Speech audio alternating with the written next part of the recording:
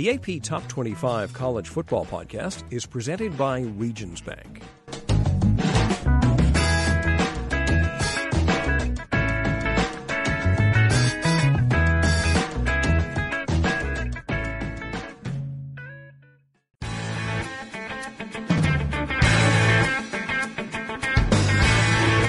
Hello and welcome to the AP Top 25 College Football Podcast. I'm Ralph Russo, the college football writer with the Associated Press. My guest this week is my good friend George Schroeder from USA Today. George is the national college football writer and an all-around wonderful guy. We'll talk Tua Watch, and I'm warning you folks, we're going to dig into some hypotheticals while looking into our cloudy crystal balls. If Tua's injury impacts the outcome of the LSU game, what does that mean to the college football playoff selection process? What could it mean maybe to the Heisman race? We'll get into a bunch of that with George. We'll also talk about what it means for a team to struggle, because a bunch of my Twitter followers got ticked at me because I took a little issue with saying Alabama struggled to beat Tennessee. Also, USA Today's coaches' salary database is out. It is the standard in the business. It is great work done by George's colleagues.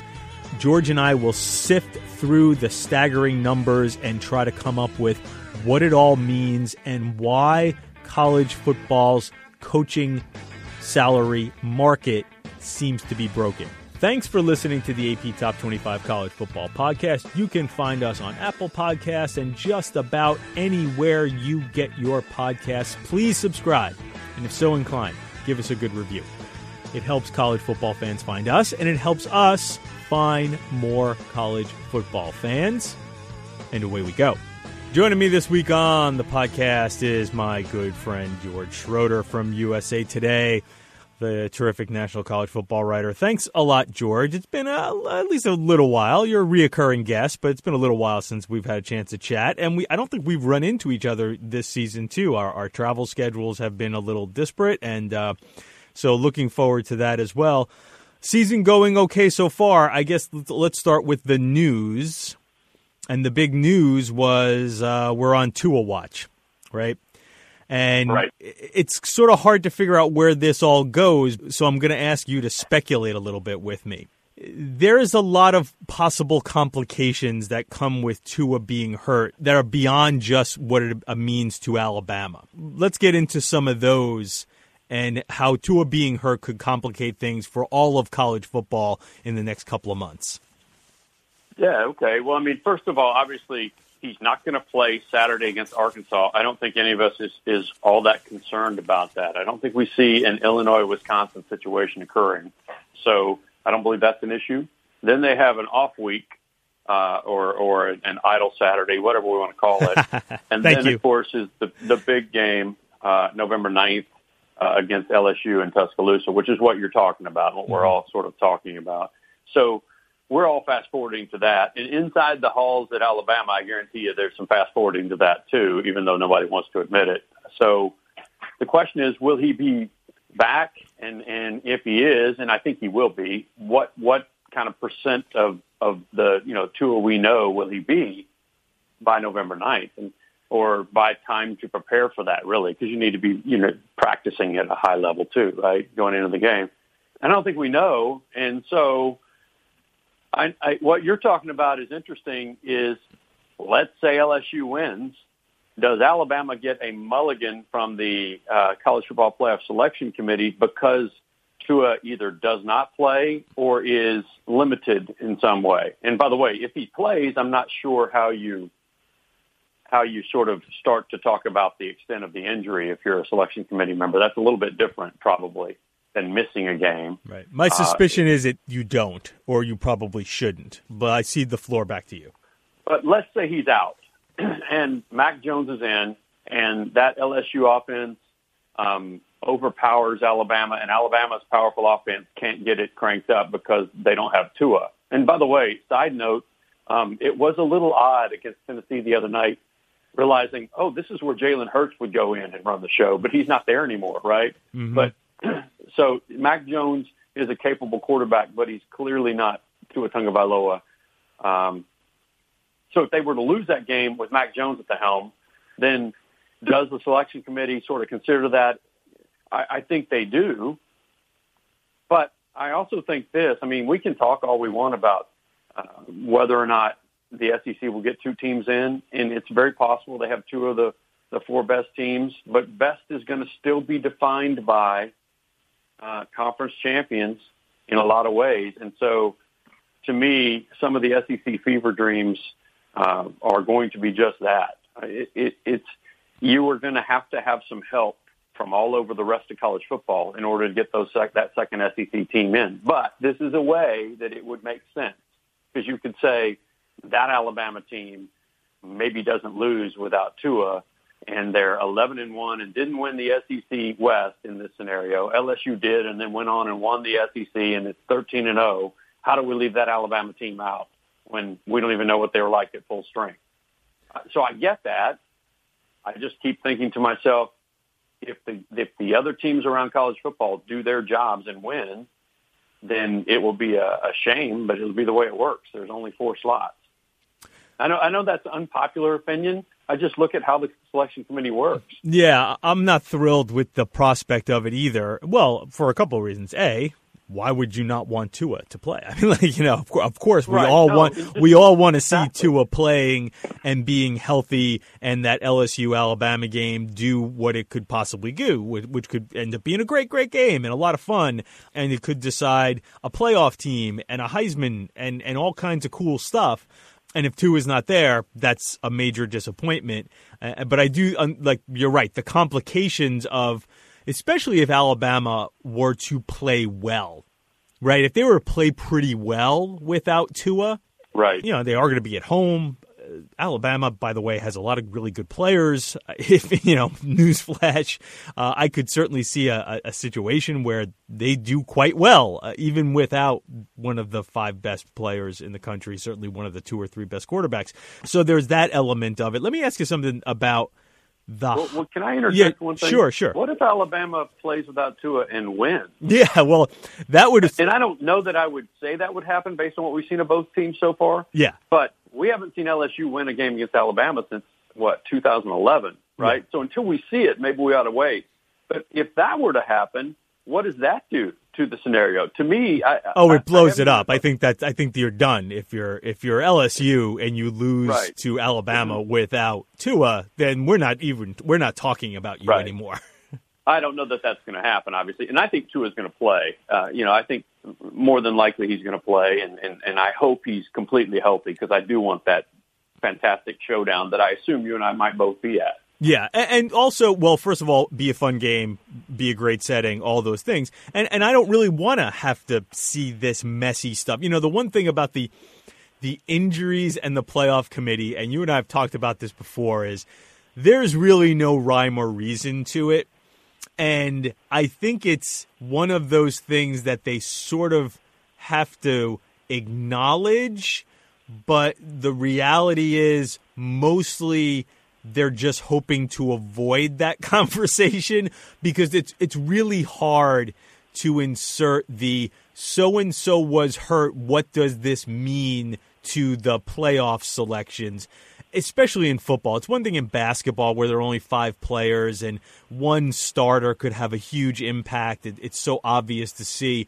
But we talk about this with, Tua and quarterbacks, and it came up when J.T. Barrett got hurt and Ohio State won the Big Ten with Cardale Jones, ostensibly their third stringer. And that was sort of an easier conversation to have. But there are injuries in football all the damn time, right? I mean, if we really wanted to dive in on this, who else might be injured in a big game that a coach could say, hey, listen, this really swung things one way or the other. So the injury piece, and we will consider injuries part of the college football playoff selection process, is just a canard. It's just a mess from the start, and it's really something that they don't know how to handle, and they probably are just mostly hoping that they don't have to have the conversation.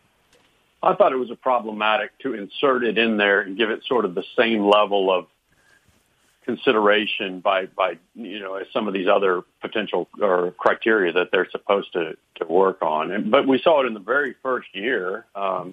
You're right. I mean, there was, what do you do with J.T. Barrett? How about this one? That first year, Oregon lost to Arizona. I believe it was at home, and it was a horrendous loss in the regular season. But they were without a couple of really important offensive linemen. Yeah, I remember that. That's a good call. That's a good call. Yeah, I remember that. Yep. Now, Oregon also came back and beat Arizona again, so they kind of got to, I don't know if you erase it, but semi-erase the loss in the Pac-12 title game. But the committee cited that as they made some of, and who knows what the chairman means when he says whatever. But they retrofit those explanations anyway, more often than not. Absolutely. You've said that a few times. The idea that they rank the teams and then they come up with reasonings behind how they ranked them. That's right, and I'm sure it's also difficult too to sort of really give even if you wanted to give kind of the complete accurate sense of what the room thought about why you rank these guys. It's hard to do that because it's 12 or 13 members depending on the year, with all different reasons for how that team got ranked that way. So to me, to go bigger picture, I think the selection committee chairman's job as spokesman is almost impossible, especially on those the in-season rankings. Let me throw one other thing. And again, I warned the listeners about this in the opening. We were going to be going down speculation and hypothetical highway here. So if that's not your thing, sorry. But I think it's fun in this conversation. Let me talk about the Heisman and Tua. There are so many really, really good quarterbacks right now having really fantastic seasons. Let's just say he simply misses the Arkansas game. And he plays against LSU. Who knows what capacity he plays in, but he plays against LSU, and I'm just going to say he plays well. Does the idea of him simply missing a game matter? Because whoever wins this Heisman, it's usually the case, but it seems like we're on the way to really splitting hairs between Burrow and Fields and Hurts and Tua.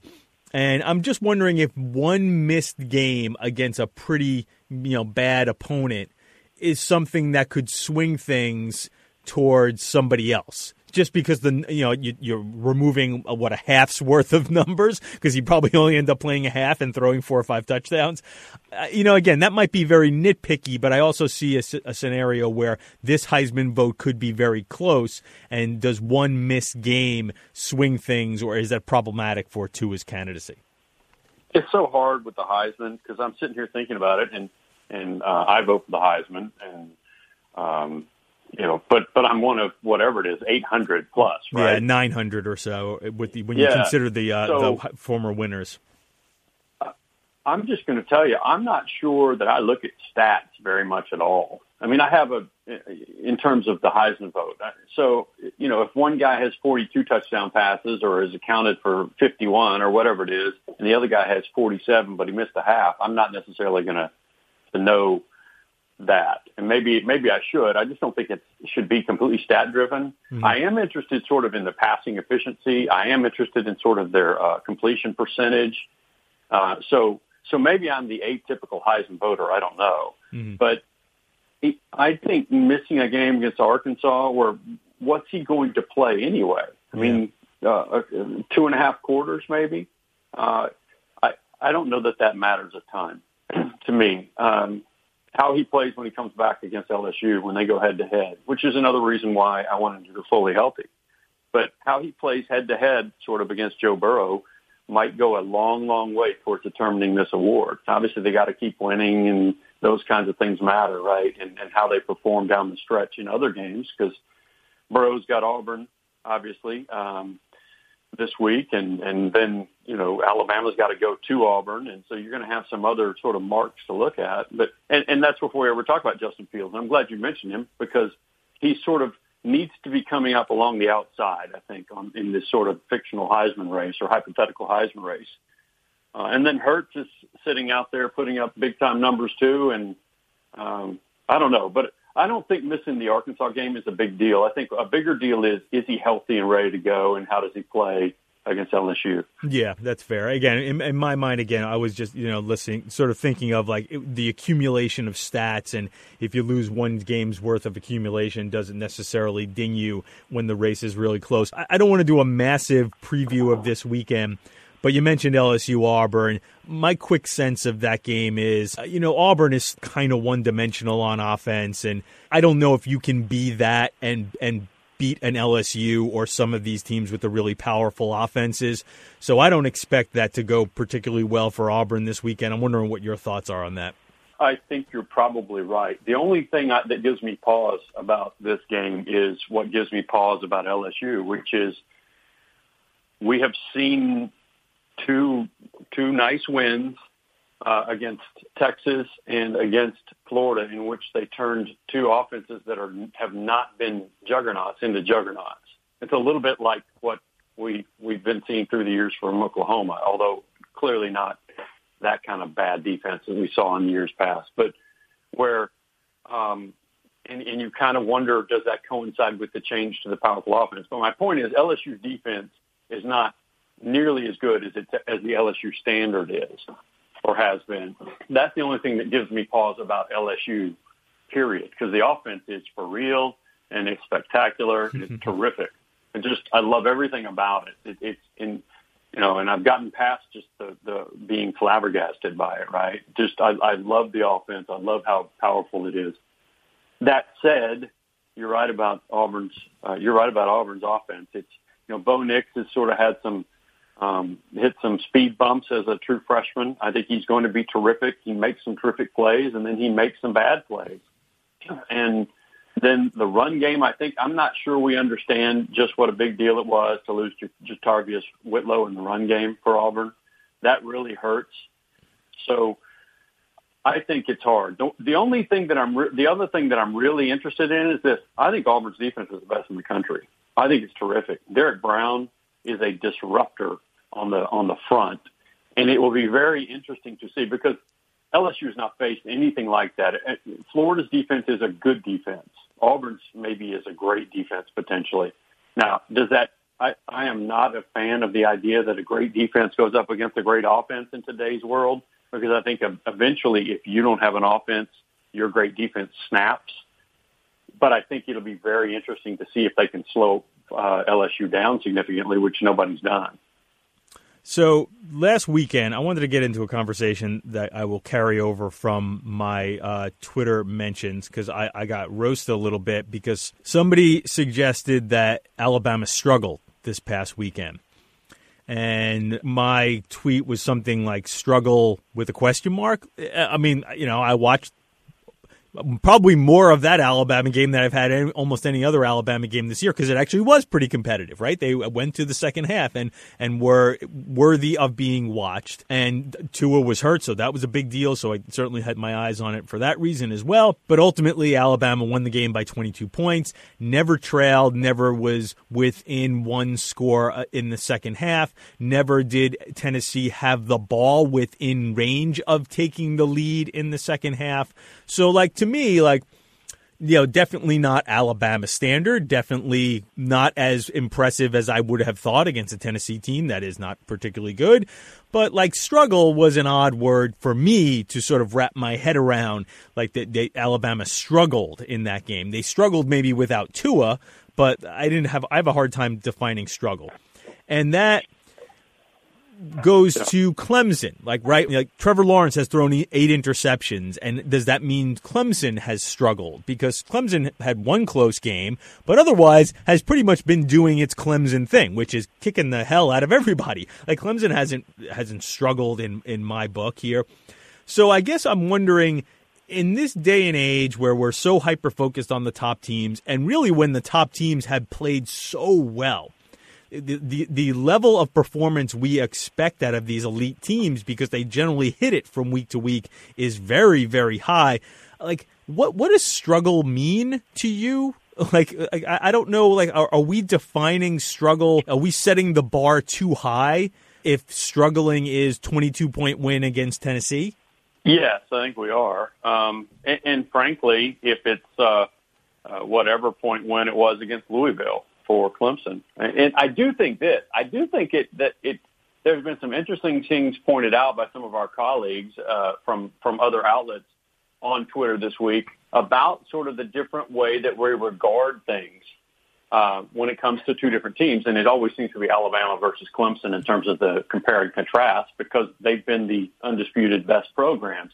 I'm not sure they are this year, but that's another discussion. I think some others have come alongside them. But so Clemson had the only real struggle, and that struggle was real, where they could have, would have, and almost should have gotten beaten by North Carolina, right? Mm-hmm. So they didn't, though. They won that game, but that was a real struggle. I'm not sure the rest of their season has been much of a struggle, period. Is Trevor Lawrence playing as well as he did in the latter third of last season and the postseason? No, he's not. So he hasn't taken the leap you thought he might take, and he may have regressed a little bit. And yet they're still blowing people's doors off, which you kind of alluded to. But it's like we're sort of attributing every interception or every time they're not up by 3 touchdowns by the end of the first quarter, and we're kind of conflating that with the North Carolina struggle. So to me, I think we are over-analyzing Clemson all the time. And by the way, that does not mean that Clemson should be in everybody's top 4. It may well be that you should have Ohio State and LSU and maybe even Oklahoma in there ahead of them. I don't know. But my point is there's 5 or 6 teams that ought to be in everybody's mind, and we can all come up with different reasons why these 4 are in there. But I think we've seen them struggle one time. And we've also seen Clemson do that through the years about once a year, and sometimes they lose, and a lot of times they win that game, and then they go on to be really good. So I don't know why we're all fired up about the idea that Clemson can't play football anymore. I think they really can. How about this, Ralph? What did we think was going to be an issue for Clemson going into the year? We thought it might be hard to replace all of those talented defenders, and instead their defense has been, statistically pretty close to as dominant. I don't think it's as good because they were great, but it's really good. I actually think statistically, it might be even a little better, just because they had that one game early in the season last year against A&M where Mond played out of his mind, and that sort of jimmied the statistics for several months before they could get back up. But yeah, I mean, they played. I was at the A&M game, which is the one game where they you thought that's an offense that might be able to test them, and they've been spectacular on defense. And you're right, I think they are rolling along just fine. There's no reason for anybody to worry necessarily about Clemson, but or Alabama, quite frankly, or Alabama. Though I also would agree with the idea that, listen, in my mind, I think Ohio State's just been playing the best football, and it goes back to that word struggle, right? I haven't seen a hint of struggle in Ohio State. They have basically put a sleeper hold on everybody by halftime. But I think it speaks to a larger issue, which is I think the dominant teams have become so dominant, and I think that fans of the other teams want to sort of poke holes and who'd you play and all that stuff. So where it's constantly grasping for like little shreds of like, wait, but Tennessee almost scored on them to make it a 1-score game in the fourth quarter. That didn't happen, but it almost happened. That's what I get a lot of these days. Is this like, well, didn't you watch the game? This almost happened. Like, well, right. I don't know. Like, what the hell does that mean? This almost happened. But it did not. Right. No, that's just, yes, exactly. Look, I also think the thing with Clemson, and I know you originally asked me about Alabama when we started the struggle question, but the other thing with Clemson is because the ACC is clearly down, right. If they don't wax the floor with people every time, then there is a tendency coming from other corners of the country or nearby corners of the country right. to sort of want to downplay that. And obviously I'm talking about SEC fans here. And there's no question that they have a lesser schedule in the conference than what Alabama is playing, for example. No question. I don't disagree. But here's the other thing, too. I've actually heard them compared to the 2014 Florida State team, which was was also a defending national champion from the last BCS championship, and but they really did keep skating by and barely escaping, and it was really, it was zany and entertaining. And how did they keep winning? We haven't seen that. We did see it against North Carolina, but we have not seen that at all out of this Clemson team, and yet they're being compared to that Florida State team as though they are, not dominating a bunch of people along the way, and they are. Yeah, that Florida State team was a very fun team because they kept falling behind by huge margins early in games. They probably did it 3 or 4 times where they had to come from multiple touchdowns down to win games against, I believe, Louisville and North Carolina State. I remember they had it was 21-0. North Carolina State was leading, and they still ended up winning by multiple touchdowns. But it was wild, the ride that team went on. One thing I wonder is how much of our question about how teams struggle is now we get baked in sometimes how a team starts, not a season, but a game, because we are so dialed into sort of, and I don't think it's just you and me and other sports journalists. I think fans are like this now. We're so dialed into Twitter and social media that how a team performs in the first quarter or the first half, we forget that there's a full game. George, by the end of that the is game, such a great pretty darn point. Dominant. Yeah. You know what I mean? And I think that's true of a season too. If you take it a little bit bigger, you can develop as a team through the course of the season. You can go forward or backward, but sometimes you have a bad drive in a game, or it's 7-6, and you're struggling with, I don't know, Kansas or somebody, but you end up winning 49-14, and it's not, but we're all going, wow, did you see them struggle against, Georgia Tech or whoever it is? And sometimes in the course of a season, everybody has that one game. Or one quarter or two. By the end of the year, you're terrific. It's so interesting, and I'll wrap it up here with this segment here with this point. I'm glad you brought up the beginning of the game thing. I've literally had conversations with writers in the AP about, hey, football games are 60 minutes. Often I see this written into AP copy game store, because I see a lot of game stories because we have people all over the country. Yeah. So-and-so had a slow start. So-and-so recovered from a slow start, recovered from early struggles. It's guys and gals, there are 4 quarters here, 60 minutes. A football game, a first quarter, that simply starts off with a kickoff, and you might only have 2 possessions there. And just because you're not winning 21-0 in the first quarter, let's not get so hung up on, quote unquote struggles. I've literally had conversations with writers about that, to sort of think beyond that. Try not to be so influenced by the first thing you see in a game that it sort of bleeds into the rest of the copy, and then all of a sudden you're not realizing, but in the third quarter they put up 3 touchdowns. So I think that is a problem that we all have, because I think we're influenced by the first thing we see. And I've literally had that conversation with journalists about try to avoid that when you're writing gamers. I think that we do that. That's a typical problem among sports writers when they're writing gamers, is that they are heavily influenced by what we see first, and that becomes the narrative throughout a story. There's a lot of reasons for that, including this is probably especially true with the AP, but also for those of us who have to fire off bulletins at the end of the game, exactly. Similar to what AP writers have to do. You have to get to work on it at a certain point, and so you don't have a full body of work done yet, right? And so sometimes that sort of, improperly colors your perspective. The other piece of it is I do think that it's been exacerbated by Twitter, especially among us. And by us, I mean sports journalists who cover college football, because we're in that kind of echo chamber, and we all sort of fire off zingers about whatever latest struggle, Texas is back or Texas is not back or whatever it is. And in fact, Texas might end up beating K-State by 35. But boy, Texas struggled again that day. And it kind of gets baked into our thinking, and it probably shouldn't, because we're following things on Twitter. Okay, we're going to take a quick break here on the AP Top 25 College Football Podcast. The USA Today Coaches Salary Database is out. It's a great project that Steve Berkowitz mans. He is the wizard when it comes to this stuff.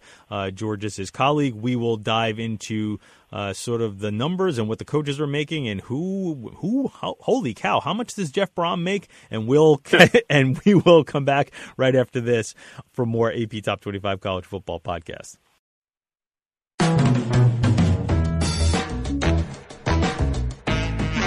The AP Top 25 College Football Podcast is presented by Regions Bank. We're back on the AP Top 25 College Football Podcast. I'm talking with George Schroeder from USA Today, the great national college football writer and my friend. So this is like a holiday for your colleague Steve Berkowitz over at USA Today in that the College Football Coaches Salary Database publishes today. I know this takes a lot of work. I don't know. You know what? I know he's got some people helping him. I don't know how much you have to deal with this at all, George. I don't want to say that you're shirking if you don't, but I also don't want to say that you're involved too much because I also know you got a lot on your plate too. Do you have any hand in this? This predated me before I even showed up at USA Today, and it's been a Berko thing for a long time. So Steve Berkowitz does it. I don't.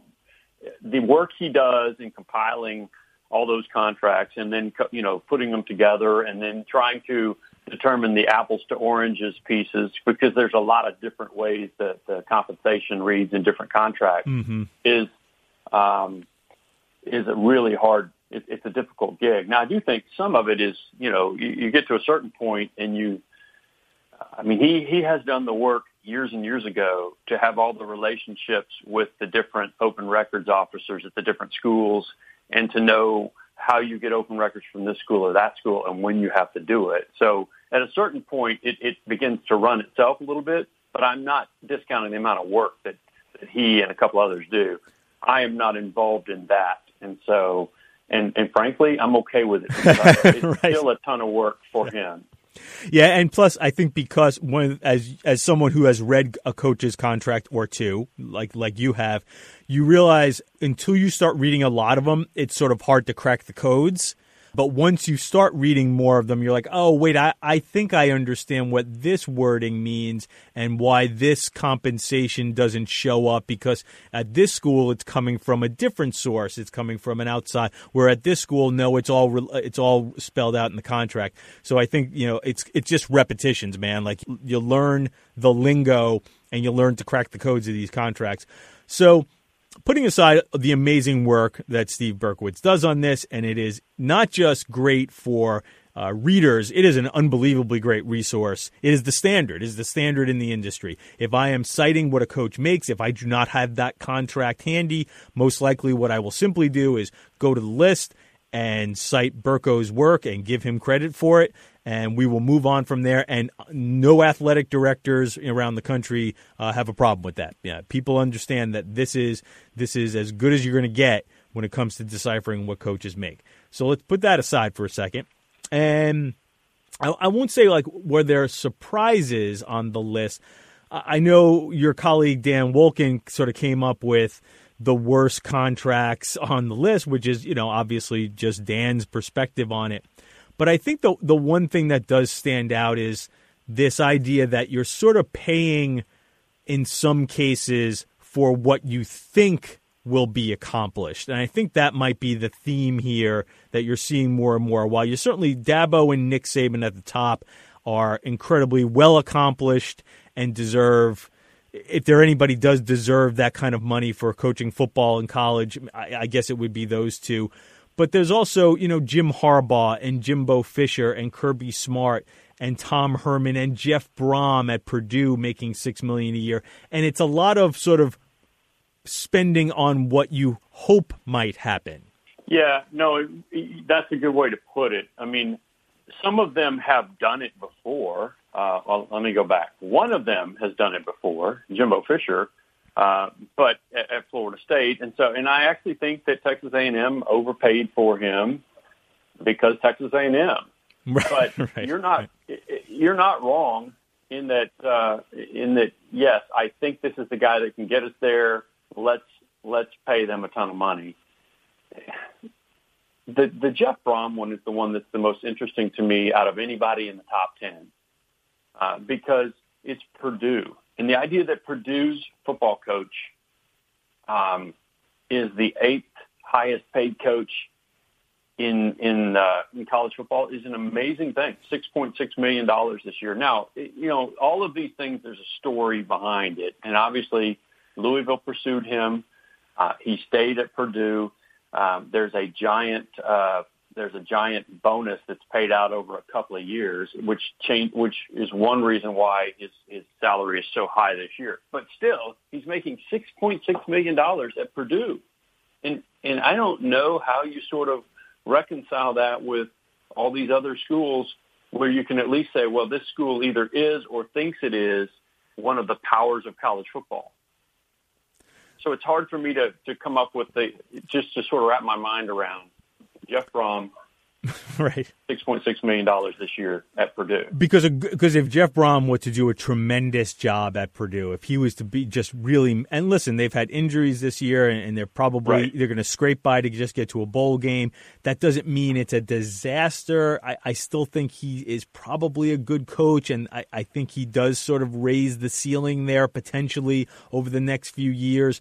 But you're still talking about a school where if Jeff Brom just hits it out of the park and he maxes out that program, they probably win the Big Ten West and maybe can upset, one of the power schools on the other side of the East and get to and win a Big Ten championship. But that is we're not just wishful thinking. We're just wish casting here. I mean, it's a crazy dream, right? And listen, it'd be great if it happened. I think we'd all enjoy it. But by the way, and if that happens, you're probably looking at a two-loss champion that goes to the Rose Bowl, which would be fantastic. But we're not talking about playoff contender, which is what we are talking about. All of these other programs think that they're paying their coach to be. The other part of it, too, that's interesting, and I know Kirby Smart's, Kirby, after they went to the championship game a couple of years ago, got a huge raise. His deal got doubled. And it was only after his second year. And I'll use Kirby as an example, but honestly, I'm not picking on Kirby here. Coaches have a couple of good years, show some potential to be championship-winning coaches, and then they get these massive raises, especially, again, at programs that fancy themselves as, first of all, they're flush a program like Georgia or Oklahoma, because Oklahoma did a similar deal with Lincoln Riley. They are flush with money, so they have the cash to do this. But it seems like what the MO is throughout college football, even at lower levels, and Brom is somewhat an example too, is to rush to push these salaries to massive levels, and also we're going to throw in this massive buyout. So if by any chance you happen to fail, we're also going to pay for your failure too, which is very odd as well.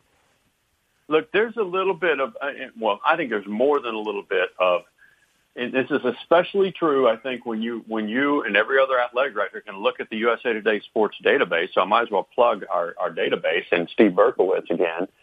There is a whole lot of the fact that the fans know what these coaches are making.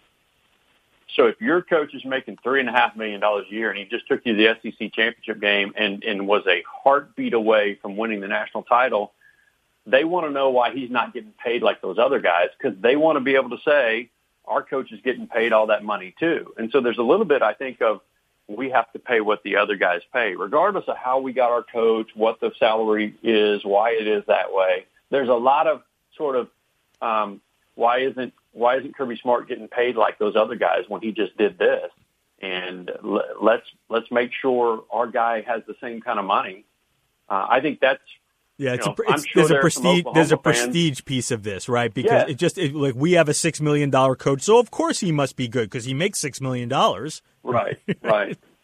Well, I mean, I'm sure there are probably Oklahoma fans today looking at the fact that Lincoln Riley makes, and I look at it here, $6.4 million a year, and Tom Herman makes $6.75 million a year, and wonders why Joe Castiglione hasn't pulled some, $400,000 out of the couch cushions this morning. Right. That's how fans are. And I think athletic directors are not immune to thinking that way too. Usually not when it's like that. But if your guy's making 3.5 and he has some success, then all of a sudden it's like time for the big leap, because it all has to look right. Because it's also kind of an interesting thing. Yeah, because it's also not just the fans on Twitter. It's the people at the board meetings, and it's the boosters who actually do write checks that help pay those salaries. And I'm sure you've had these conversations, maybe even with Joe C. Though we'll leave that out of it. Where you've had these conversations with ADs, and they'll tell you like, yeah, I went to my board or my athletic association and said, I don't think we should, we might want to be cautious about an extension here. And they'll go, no. We have to pay as much as the other. Like, what's our rival paying? So it's amazing how people who are really rich and good at business, when they get put in a college football setting, lose their minds, right? and suddenly all the wise things that made them rich in the first place, they are rushing to throw money at a coach. And again, not just for a salary, but for a buyout, because that's really the amazing part of it too, is now you're on the hook for that coach's failure. You're already paying him this large sum of money to be a success, and now when he fails, you're still paying him a huge amount of money to fail, because that's the only reason why you're going to fire him. So if you have these large buyouts, which will be paid out at his firing, you're also saying, well, now I'm going to give Gus Malzahn $27 million to fail. Right? Like, and I'm just picked that randomly off the screen here, but that's craziness too. The way this system is set up, in the idea that we rush to extend the coaches, rush to give them raises, but then give them the parachute of, oh, by the way, and if you fail, we'll probably give you most of the contract anyway. Like, what? What's interesting? No, it's crazy. And by the way, none of these guys want to fail, and they're always like the uber type A personality, no that's doubt, super wired to be more competitive than anybody else in the world, right? I mean, they're like the CEOs that rise to the very top. They're relentless, and so none of them wants to do this. But I think a lot of us have sat there and thought to myself, or I know I've thought to myself, let's put it this way. If you want to pay me $27 million to go away, I'm going to go buy my own private island, and I'm going to go away. And how much fun would that be? Now, I think I'd probably get bored, and my guess is those guys would go stir crazy. But it does sort of create an incentive to, in some odd way, to say, yeah, I don't really care if we get this done or not. I'm about to make $27 million. That is not obviously the case with Gus. Or most of these guys, but it's just kind of funny, because I think the average guy that looks at that is going, it wouldn't be such a bad deal to get that kind of money to after you've failed. No, you're right. It is easy to see a structure there that is incentivizing not necessarily trying your best, right? I mean, we talk about at least at the end, when if and when it's going bad or whatever, it's not going the way, and you kind of know how it's going. Well, maybe I don't have to work quite as hard to recruit, because that's going to be the next guy anyway. Or maybe I don't have to work quite as hard on this game plan. Now, I don't believe that happens. No, I am not speaking specifically of anybody, but it does sort of create the potential for that. And I also don't begrudge any of the coaches getting this, because this is what the market allows. The money is there. We all know the money is there. So, I'm not going to open this Pandora's box, or maybe I'll just crack it open a bit. If you're not going to pay the athletes, you might as well pay the coaches. Like I said, the money is there and it has to be spent. So, again, I don't begrudge the coaches. It's the fact that this market has become so sort of bastardized in ways where between salaries, buyouts, extensions, and raises, I don't know if markets are supposed to be rational, right? I'm not an economist, but they talk about the rational markets. Like, this doesn't seem like a rational market to me anymore. I think we've left the realm of rational markets when it comes to college football coaches and maybe college coaches in general. Yeah, I don't disagree with you. Although USA Today, and I don't know if it's last year or the year before, did a story on what what Nick Saban has meant to Alabama. Mm-hmm. And by that, I mean the University of Alabama, sort of the community of Tuscaloosa, maybe the state of Alabama. And that's so hard to quantify because but I do think that what Alabama football has done during sort of his run has really raised things for the school. I don't think there's any question that it's really been a good thing. And it goes way beyond the money that they're actually making and raking in from football, which is considerable, right? Just from that, you can pay a guy a ton. But in the case of a Nick Saban, I don't know that we can really calculate what he's meant to the school itself. Prestige in some ways, just money, new students coming from all over. And so I think there's that, too. Now, a lot of these guys don't fit that profile. Well, that's the thing. Like, right, Dabo and because I think Dabo's had a similar or is starting to have a similar effect on Clemson. So Dabo and Nick set the bar. Right. Everybody falls in line after them. Harbaugh is making more than $1 million less than Alabama than Nick Saban. He's making almost $1.5 million less than Dabo. But nonetheless, that's where the bar is set. So once it's almost like I've heard this conversation of like you couldn't pay Michael Jordan or LeBron James enough, right? Like just from take the player's perspective, those guys are so good that the salary structure, no matter what you paid them, they would be undervalued. But nonetheless, the best players set the market, and then it's the next tier that ends up sort of becoming a little muddled, right? LeBron, you couldn't pay LeBron enough, but do you really need to pay? And I'm not good enough with basketball to know like a second tier superstar. But do you really need to pay like a second tier superstar $30 million because LeBron's making 40? And I think that's what's happening here. Right. Like you can sort of justify Dabo's 9 and Nick's 8, but once you hit Jim Harbaugh's 7.5, hard to justify that, but that's the market. They are below the top of the market, but those two guys have set the market. You have to, and the other piece of this too is we're just looking at raw numbers. There's reasons why each one of these guys got that money. I mean, we mentioned Jeff Brum. I think they overpaid to keep him from going to Louisville. But Jim Harbaugh, let's keep in mind when they hired him. Oh, sure. There was all this question as to whether or not, and Dan Wolken mentioned this in the column that you mentioned about his opinion on sort of, I think he said the 7 worst contracts. But when Harbaugh was hired away from the NFL, there were all sorts of people that said he's not leaving the NFL. And so I think Michigan put together a crazy big package because they wanted, you had to go big or there was no chance you were even going to get this Michigan man to come home. I think that was a big piece of that. And, we're talking about a Super Bowl coach. So that's what they were getting, right? To a certain extent. So, I mean, there's an individual story to each one of these. It doesn't make them all, it doesn't make any of them make sense, but at least you have a better feel for it. I'll leave it at this on my end. To a certain extent, it's not the Harbaugh, Jimbo, Kirby Smart contracts that are the most outrageous. Because as we said, those schools are flush. In some ways, it's the schools, a few, maybe sort of the group of 5 schools that are now stepping up and trying to pay $3-4 million salaries, even 2, or at some schools, those schools where it's a little bit of a stretch, but they feel compelled to keep a coach that's had success. And Dana Holgorsen is one of the guys that Dan mentioned here, and I think it's a good point. Like Houston paid Dana almost $4 million a year. I think he's 3.7 this year. But really, what is Houston going to get from this? And this is why we sort of mentioned with Purdue, like what are you paying for, Purdue?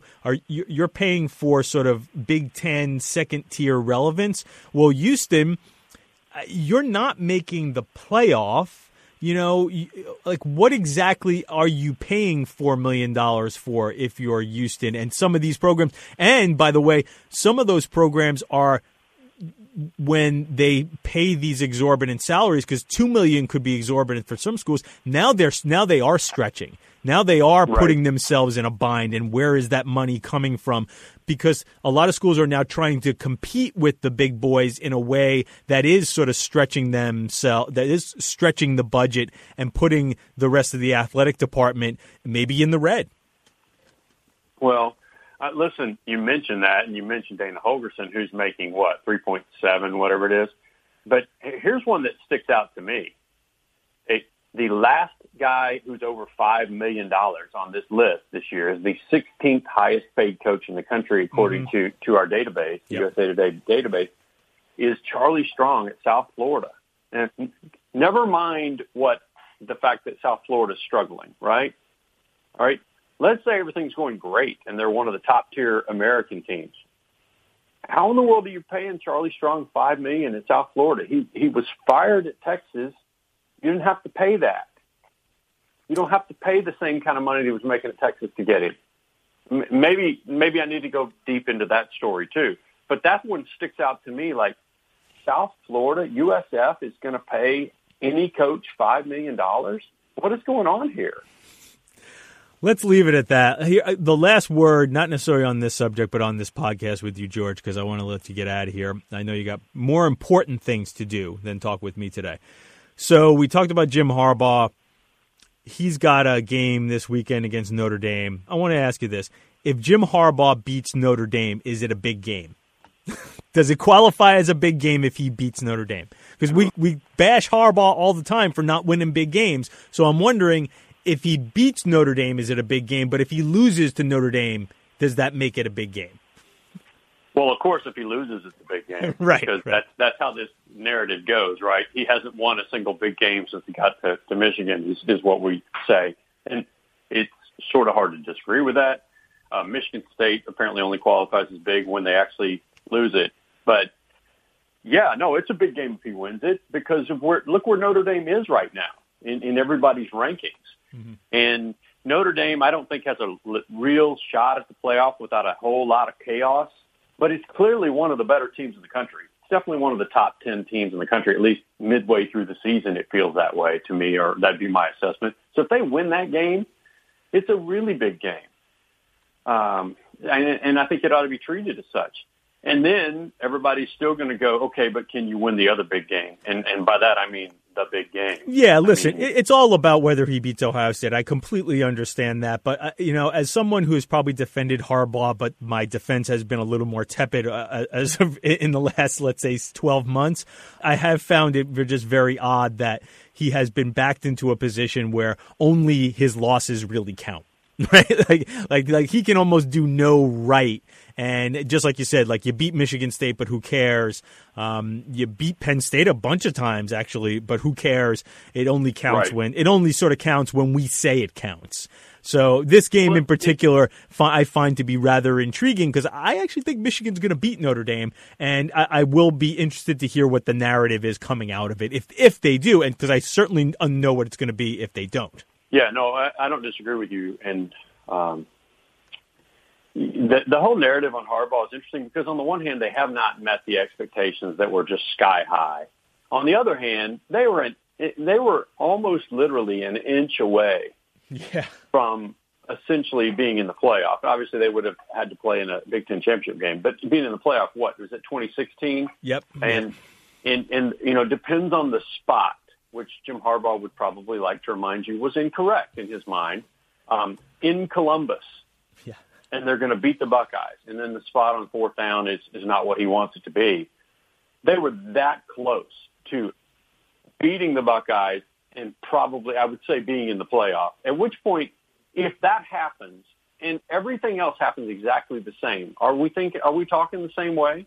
Because I think they clearly slid back a little bit from that point. They're not the same.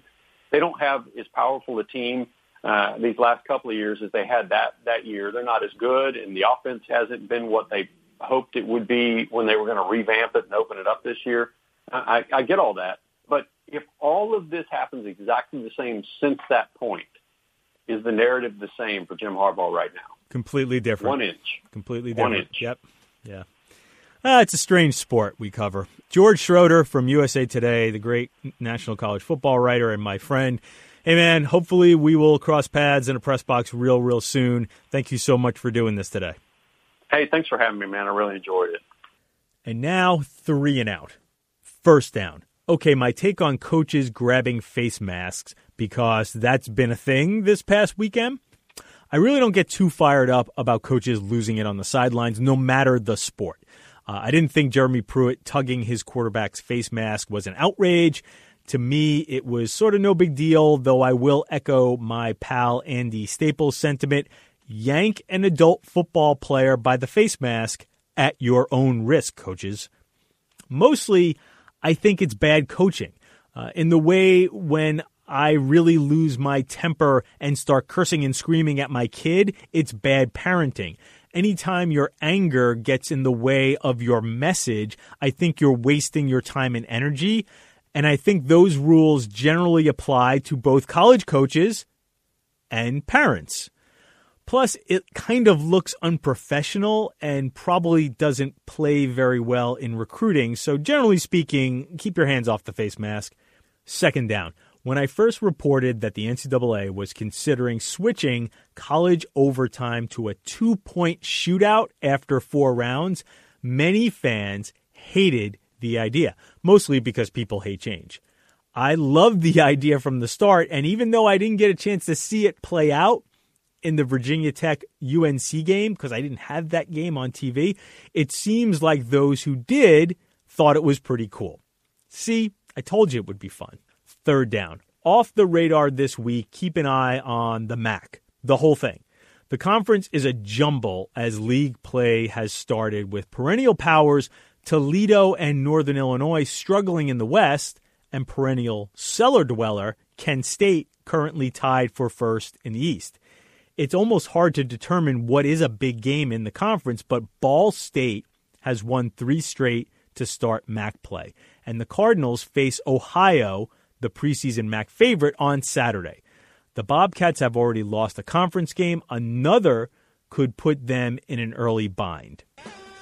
That's the show for today. I'd like to thank my producer, Warren Levinson, for making me sound good. You can find this podcast at Apple Podcasts and just about anywhere you find your podcast. Please subscribe so you don't miss an episode. I'm Ralph Russo, the college football writer with the Associated Press. Thanks for listening, and come back for more next week of the AP Top 25 College Football Podcast.